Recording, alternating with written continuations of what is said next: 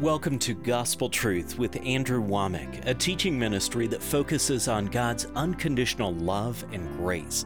He's helped me to be transformed into the image of God, which is God's purpose for my life. I have the faith now to be able to stand through anything that I go through. I know that I'm going to come out victorious on the other side because of what I've learned through His ministry. And now, here's Andrew. Welcome to our Friday's broadcast of the Gospel Truth. This week I've been doing a special teaching that I've entitled, Where Do We Go From Here? Lessons from the 2020 Elections.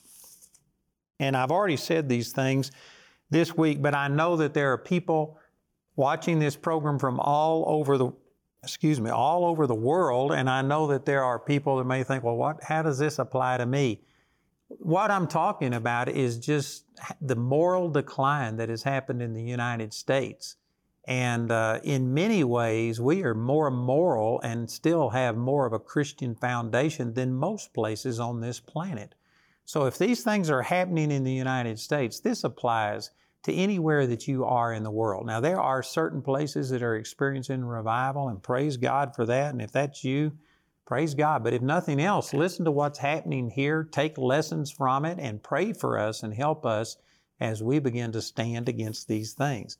So basically, I'm just dealing with two huge lessons to learn from the 2020 elections. And it's not about personalities, because on the day that I'm making these programs, it's just 2 days after our national elections, and I don't even know who won the presidential race. So I'm not talking about individuals or personalities. I'm talking about policies. But there was a clear distinction between the things that were being promoted, that they were running on for the Democrats versus the Republicans. The Democrats were running, saying that they would extend all of the ability for abortion up until and even after the point of birth, that if a mother decided she didn't want that child, they could just let that child die. That was their claim. They are promoting homosexuality, LGBTQ, RSTUV, all of those different things without exception. They are trying to codify it as a civil rights and make it part of law so that it would never be subject to any other questions about it, that they could make people such as me hire homosexuals, transgender, allow men to go into women's restroom if they felt like it on that day and stuff. And if I take any stand against that, then I could be punished under the law. It was just ungodly, and on and on and on you could go. I mean, the Democrats were actually promoting and openly embracing socialism as a good thing, which socialism is anti-God, and on and on. So anyway, I've already identified that one of the big takeaways from this was that 52% of voting Americans voted for things that I've just spoken against. They voted for abortion up until and even after birth. They voted for homosexuality, transgenderism, men competing as women, on and on. They voted for socialism. They voted for anarchy and all of these things. And that is a terrible, terrible indictment about where the moral condition of America is. Another lesson that you learn from this, and this is what I want to start ministering on and dealing with today, is that this is a direct results of the church not being the salt and the light that God called us to be. Matthew chapter 5, verse 13, Jesus said, "You are the salt of the earth." Matter of fact, let me turn over and read that, because I'm not sure that I could quote that one exactly, but it's very important. He said in Matthew chapter 5, in verse 13, "You are the salt of the earth, but if the salt has lost its savor, wherewith shall it be salted? It is thenceforth good for nothing, but to be cast out and to be trodden under foot of men." The church, Jesus said, was the salt of the earth. We're what preserves it. We're what adds flavor to the earth, to the unbelievers. And did you know in this nation, certainly not every person who's been an American was a Christian. And yet Christianity influenced all of our laws. It influenced our Constitution. It influenced the way that we've conducted ourselves for hundreds of years. And yet today, people are coming against this, and they have marginalized the church. You know, again, I want to advertise these products that I'm putting out because one of the things I'm going to do is give a DVD where I interviewed David Barton and E.W. Jackson, and we talked about Black Lives Matter, and we talked about the history of the U.S. David Barton is just an expert on this, and we talked about different things concerning slavery.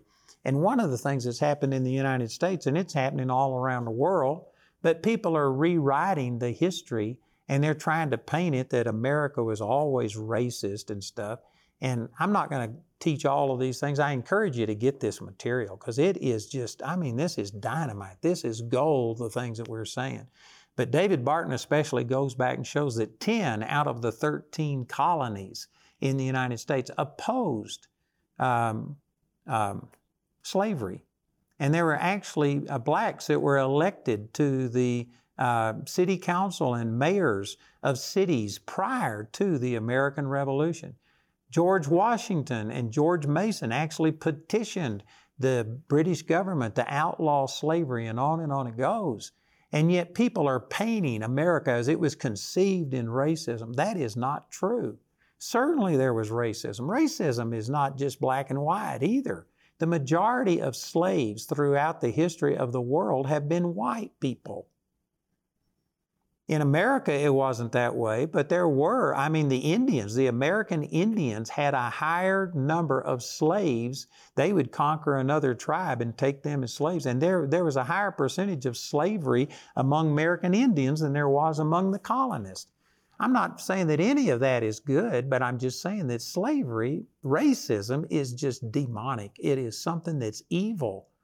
And I feel sorry for people that have been had that happen to them. I've been the recipient of racism. I saw people around me killed by blacks simply because they were white.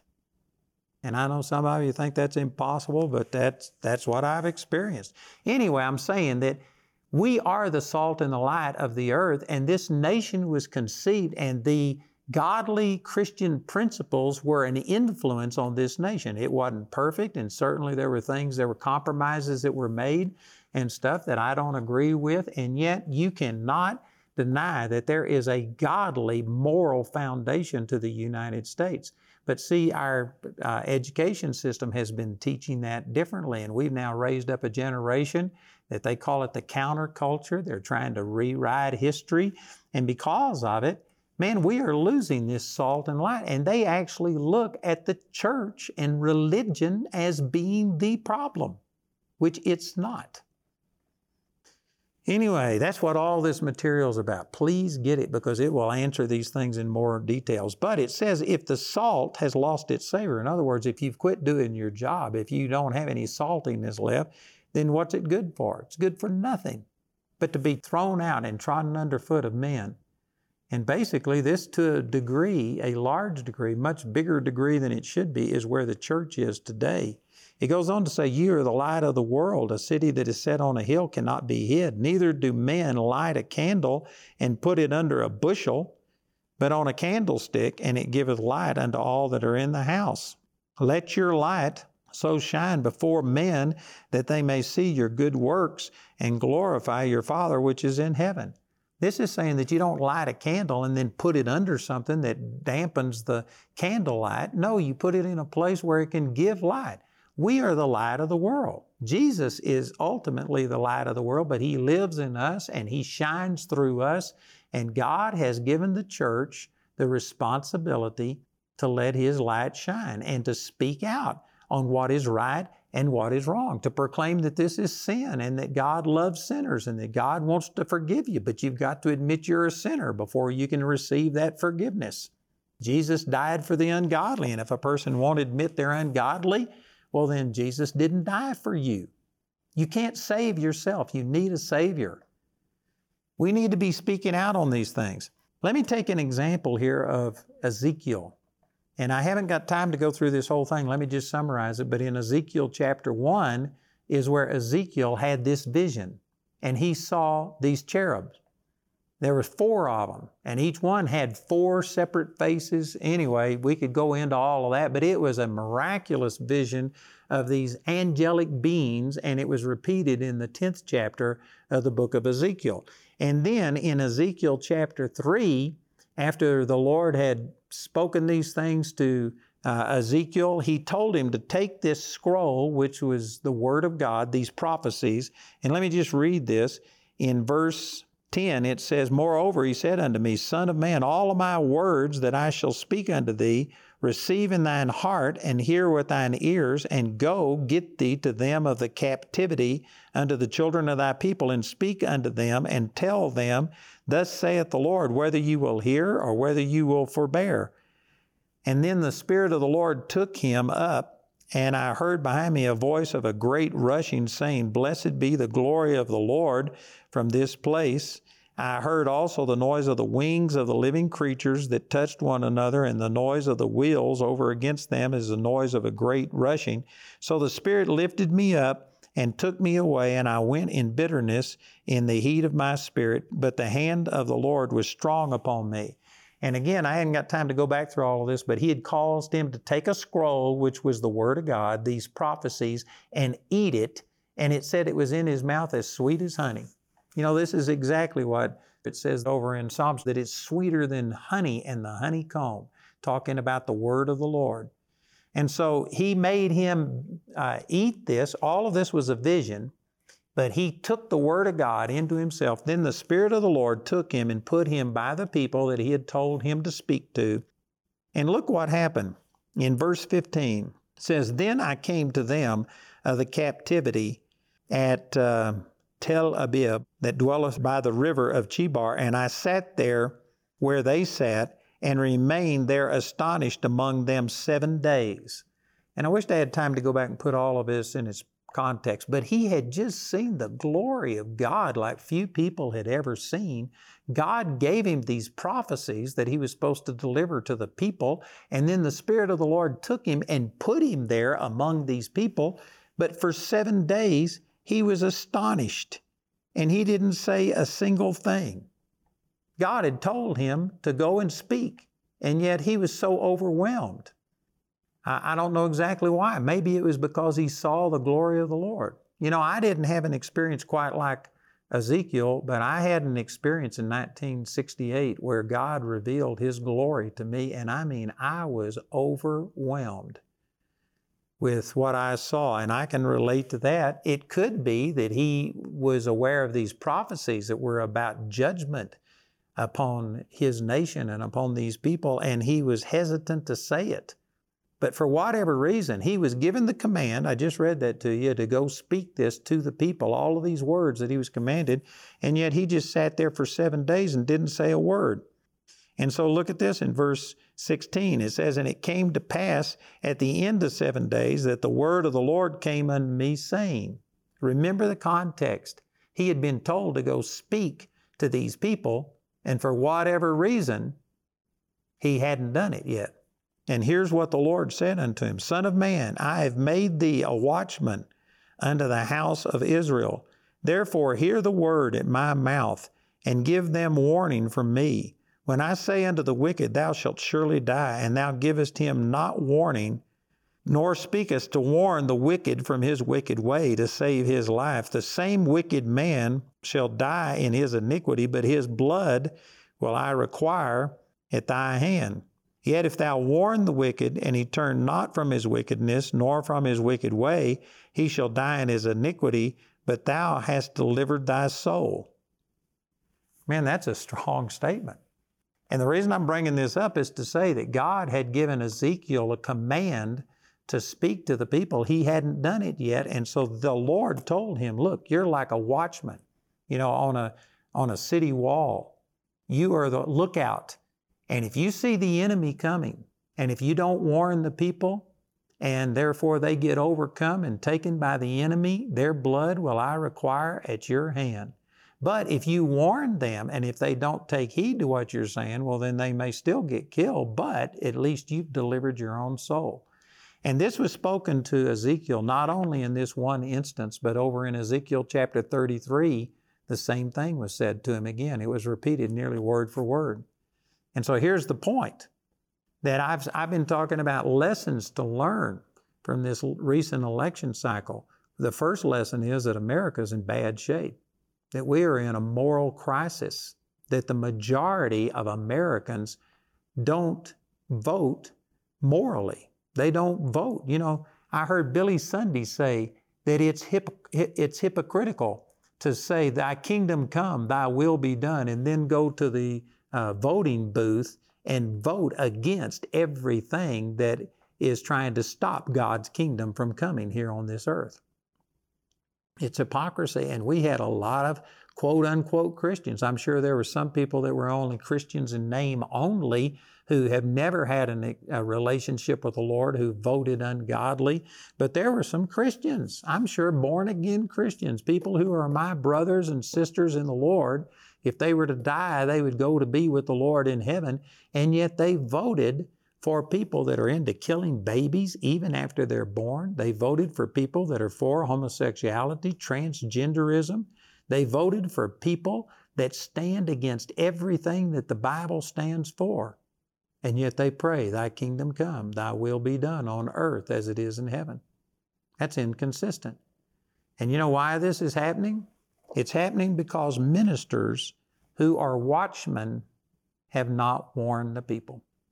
I've got some friends right now, people that I have gone to these churches in times past, people that have mega churches, over 10,000 people coming, who have refused to take a stand on any social or moral issue. They will not speak against abortion. They will not speak against homosexuality, transgenderism, the issue of having males go into females' restrooms and locker rooms. They wouldn't speak on something like that because they don't want to offend anybody. They are a watchman on the wall, and they are not giving warning. They are not telling people the truth. They aren't standing up for what truth is. And because of it, our nation is moving in the wrong direction. I'm believing we haven't passed the point of no return. I'm believing that we're having a revival and that people are coming back to the Lord. But we are definitely moving in the wrong direction, and that's one of the things that this last election showed and made abundantly clear. And you know what? These pastors that will not stand up and speak out on this, they are the problem. I think you could say that the body of Christ as a whole is the problem, because it's not only the pastors. Each one of us have a realm of influence at work, family, neighborhoods, businesses that you go into and patronize. We have a responsibility to be salt and light.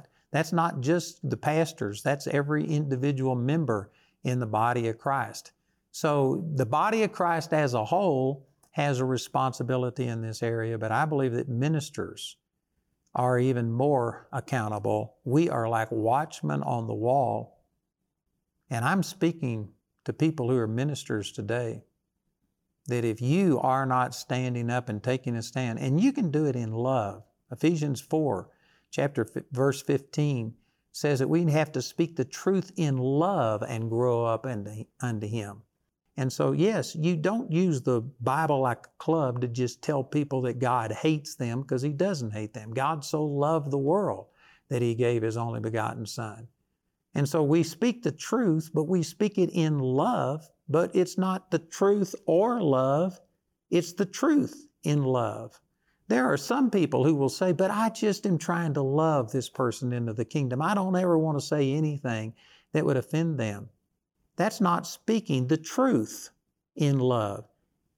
There are people who think that if I just love a person, that will get them born again.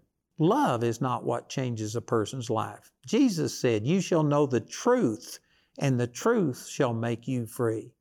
That's John chapter 8, verse 32. It's the truth that sets you free, and it's only the truth you know that sets you free. What people don't know is destroying them. The Lord said that my people are destroyed for a lack of knowledge, and that is happening today.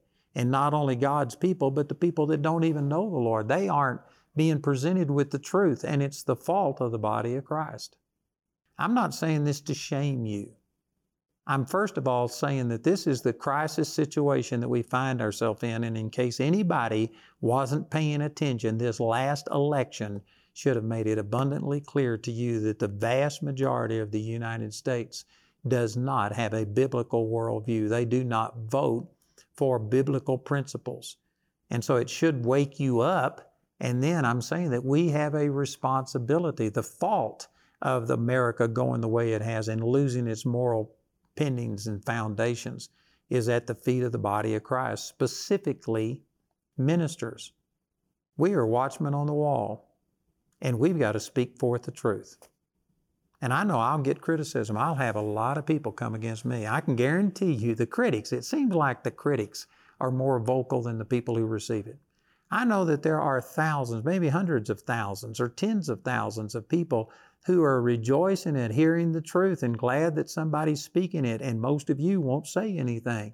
But the people who don't like this, they will be very vocal. You know, I'm encouraging you that if you are in agreement with this, you ought to call in and just say some word of encouragement or something, or get these materials so that it could help prepare you so that you could share these things with other people.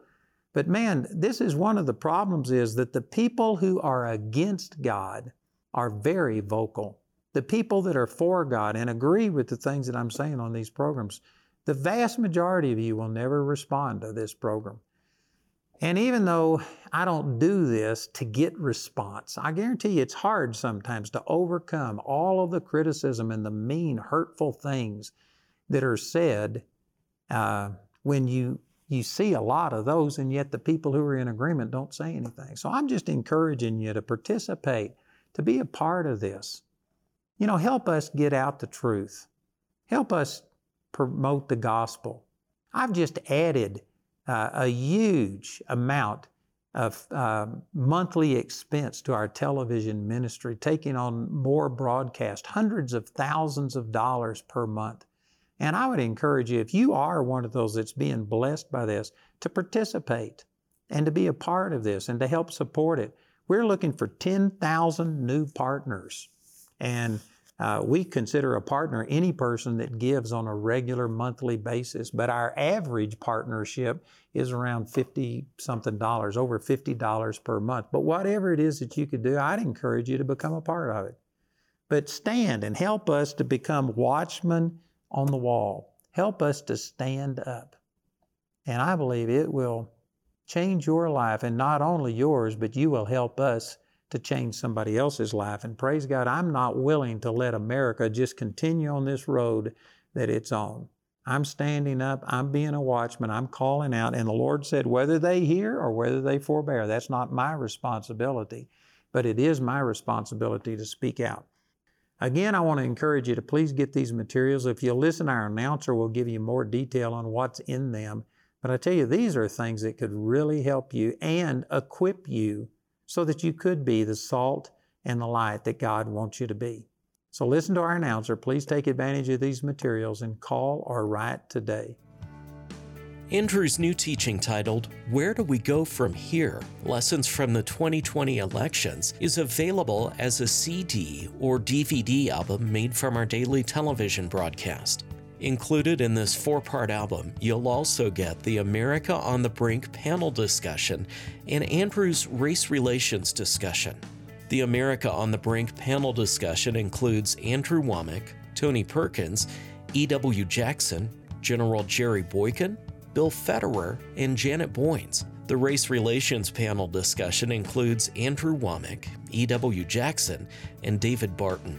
Both panels share a biblical perspective on important political matters in our culture today, such as racism, riots, Black Lives Matter, homosexuality, abortion, and more. On today's program, Andrew also mentioned the theatrical DVD titled In God We Trust. This patriotic DVD features reenactments of significant American historical events along with inspiring musical numbers. Go to awmi.net to see all the ways you can get these products. We want to say a special thank you to the Grace Partners of Andrew Wommack Ministries. Your gifts make it possible to put free ministry materials into the hands of many people in need. If you're not already a Grace Partner, we ask you to pray about becoming one today. You can become a Grace Partner or order resources through our website at awmi.net. While there, you can discover more product details and download additional free resources. Or you can call our helpline at 719-635-1111. Our helpline is open 24 hours a day, Monday through Friday, and from 7:30 a.m. to 6 p.m. Saturday and Sunday. To write us, use the address on your screen. We appreciate your generosity and hope to hear from you today. You know, I've had a desire to have a 24/7 phone center where we could take calls all of the time. Right now, we're operating 5 days a week, 24 hours a day, but we are starting to open on Saturday and Sunday from 7:30 in the morning until 6 p.m. just so that we can minister to you better. So we've expanded these hours. I encourage you to check it out at 719-635-1111.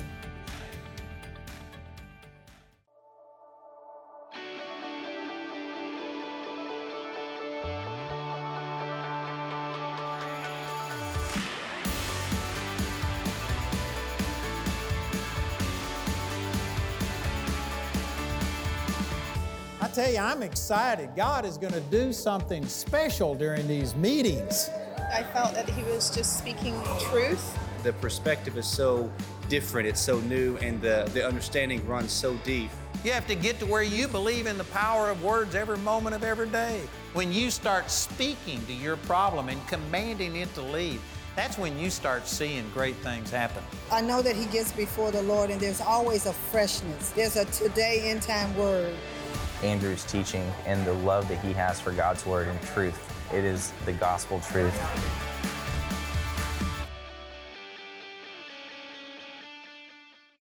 Do you want to connect with like-minded believers? Then Charis Bible Studies is the place for you. Find a Bible study near you by visiting charisbiblestudies.net. You know, the Lord has given me a huge vision. And we've been blessed up to this point, but I've still got so much that God's leading me to do. I'm believing God for 10,000 new partners. We've already got over $120 million worth of buildings in just the last 9 years, but I've got at least $100 million worth, maybe $200 million worth of buildings still in my heart for our students, for an activity center. We've got a new student housing that we've got a preliminary drawing of that is showing you a little idea of what it would look like. This one would house about 120 people. Our others are going to be smaller with maybe somewhere around 40 people per dorm, but we need this student housing and we need people to become partners. I'm believing for 10,000 new partners. I would ask you to pray about it, and if the Lord says so, join with us and help us change people's lives through Charis Bible College.